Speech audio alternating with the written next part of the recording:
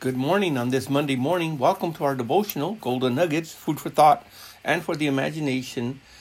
We were speaking on Sunday, yesterday, concerning believing. We had been mentioning the difference between the word faith and believe. Believe is a verb, an action word, versus, let's say, faith. It is a noun.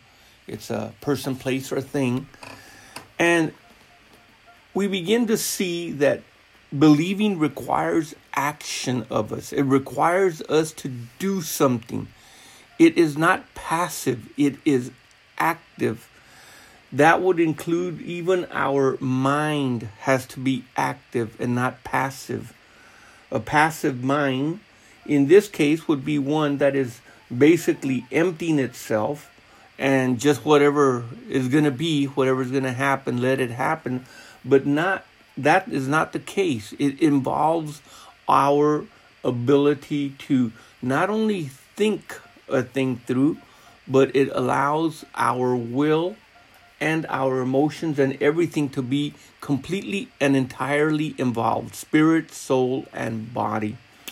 So when we believe and or we have faith, it is a complete action.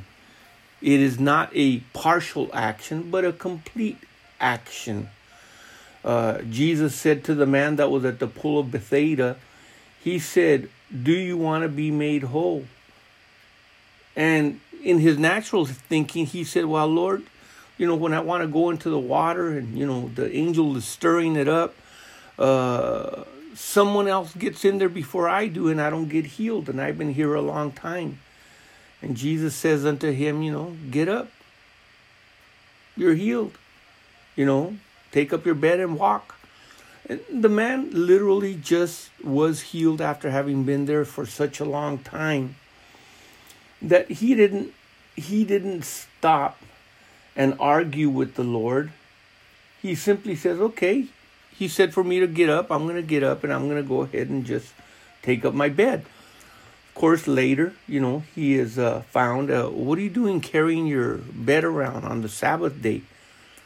Now, that man had to know that it was a Sabbath because everybody on that day was not supposed to be doing anything.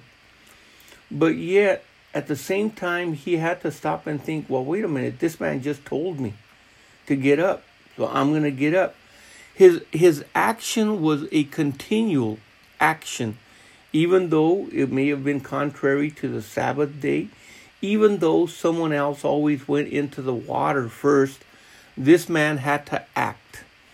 His actions were of such a nature that even afterwards he still continued to do what he could not do. In the book of Acts, it talks about our lives in chapter 17, where the apostles were accused of, the individuals that turned the world upside down have come here to our city. And Paul talks to them about the statues and the things that they had there, but he also talks to them about something that was written, something that they were familiar with, something that they knew, something that their ears had heard and their minds had either understood or not understood. It says in verse 27 of Acts chapter 17 that they should seek the Lord, if happily they might feel after him and find him, though he be not far from every one of us. And the scripture does say, seek the Lord while he yet may be found. There will be a time in the book of Revelation when the deadline to seek the Lord is completely cut off. There is a deadline where God says, this is it. I've given you time. I've given you opportunity to repent, and you just will not. So he cuts them off, according to the book of Revelation, at a certain given point when this takes place. And we find that the verse says in 28, "For in him we live." Paul, remember, was the one that said, Christ lives in me and the life that I now live. Well, in him we live. In him we have our existence, our actions. And in him we move. And in him we have our being. We are. We are who we are because of him. As certain also of your own poets have said, for we are also his offspring. For as much then as we are the offspring of God, we ought not to think that the Godhead is like unto gold. Not to think of the Godhead like unto gold, or silver, or stone, graven by art and man's devices. Verse 30. And the times of this ignorance, the times of believing in something made out of stone, the time of something being engraven, whether it's out of gold or silver, whatever it's made out of. He says that time has already been dealt with. God at that time, or at those times, he just winked at them. He says, okay, but God has a plan, an order, a purpose for everything he does. And when the fullness of time was come, Christ was born of a woman here on this earth. He matured unto a man, and he literally manifested God in the flesh when he walked here on earth. And then, of course, he gave his life. He came to seek and to save that which was lost. But the scripture says the time of such ignorance, the time is now past. But now God commandeth all men everywhere to repent. Why? Because here's where our thinking has got to come in. If God is who he says he is, then he has appointed a day in the which he will judge the world in righteousness by that man whom he has ordained, whereof he has given assurance. The word assurance there is the word in the Greek faith. It's G4102, and that same word is now faith is G4102. He has given assurance unto all men in that he has raised him from the dead. For men that repent, for men that obey the command to repent and to turn to God, to believe that God is not some type of statue. God is not made of gold. He's not made of silver. But he is the living creator. To us, he has given faith, assurance. Assurance that he is, assurance that we have been transformed in our lives and our existence is because of him.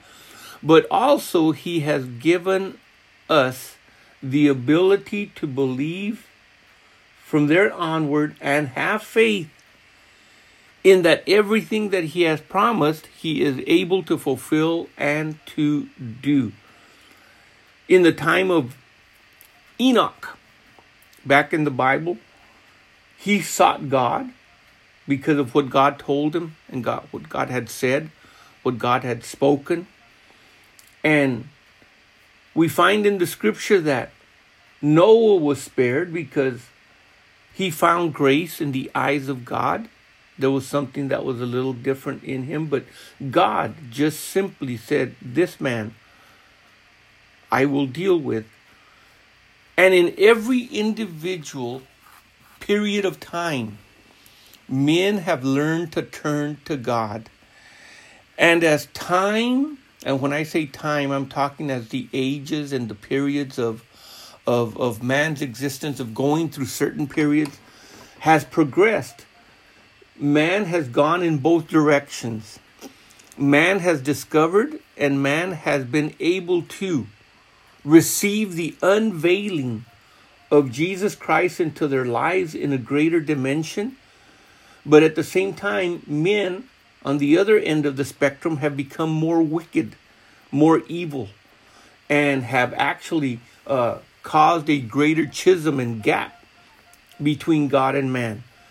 But that time has to come to an end where God says, repent now and or either face the consequences of standing before the judge of the whole earth, the judge of all mankind, who has been appointed and who has been ordained.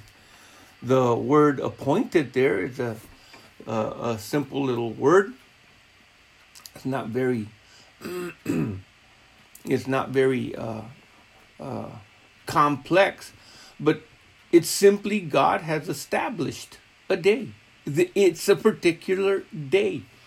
And at the same time, he has ordained, he has marked out in the bounds of all the things that he has done and will do, he has marked out an individual by whom he will do these things.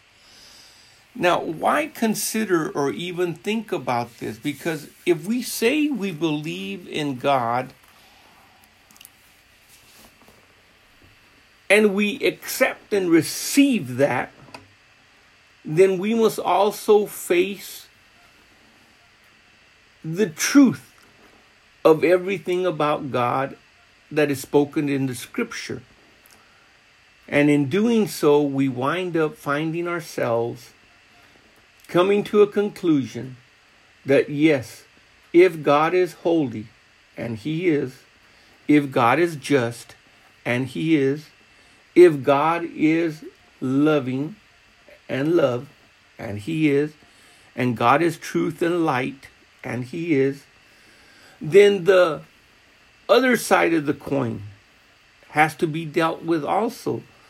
Then that means that God has to punish. God has to judge. God has to deal with every one of these things because of simply what and who his nature is. So once again, we wind up having an action in the life of the believer that goes along with what he or she believes. If he or she truly believes that there is such a being, one will turn to change and allow him to change and have him change one's way of life, our past. Our being and our existence used to be of a certain nature. When we believe in him, he transforms us and changes us so that our nature is different. We don't walk just that one day or that 1 minute or that 1 hour with him, but from that day forth, our entire existence, our entire being, our entire life now belongs to him, and we have to order our steps, ordained our life according to what he has purposed for us on this earth. Because the day for that appointed day of judgment, it has already been established. It has been set. God knows exactly. Therefore, men everywhere have got to know that God is not saying, well, if you want to make a decision, if you want to make a choice, but he commandeth all everywhere to repent. And of course, that basically is the message that he is giving, where he says, I'm making a declaration. I am God. You are a created being. There has to be a point in life where you believe something and your actions continue to both be either negative or positive. Positive talking about God, negative talking about contrary to God, contrary to his word. And when we stop and think about that, that's about everything in our lives.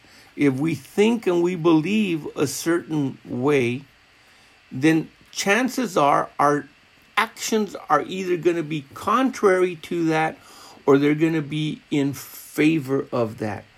And that's in the natural. Well, when we take it to the level of faith, then things change. If a person believes in good, then he'll believe in the goodness of God. And he'll believe that he truly is good. But if a person simply believes that God is bad, God is evil, then everything to him or to them will be of that same nature. Join us tomorrow, as we've run out of time, when we consider Jabez. And we also talk about a wedding feast that Jesus talked about, or a supper that a man had made. And we're going to look at capacity, expansion, how faith and believing expand our horizons in a greater way than we can ever imagine. Well, consider this food for thought and for the imagination. Until we meet again on Tuesday, the Lord richly bless you. Keep looking up. Our redemption draweth nigh. In Jesus' name be blessed. Amen.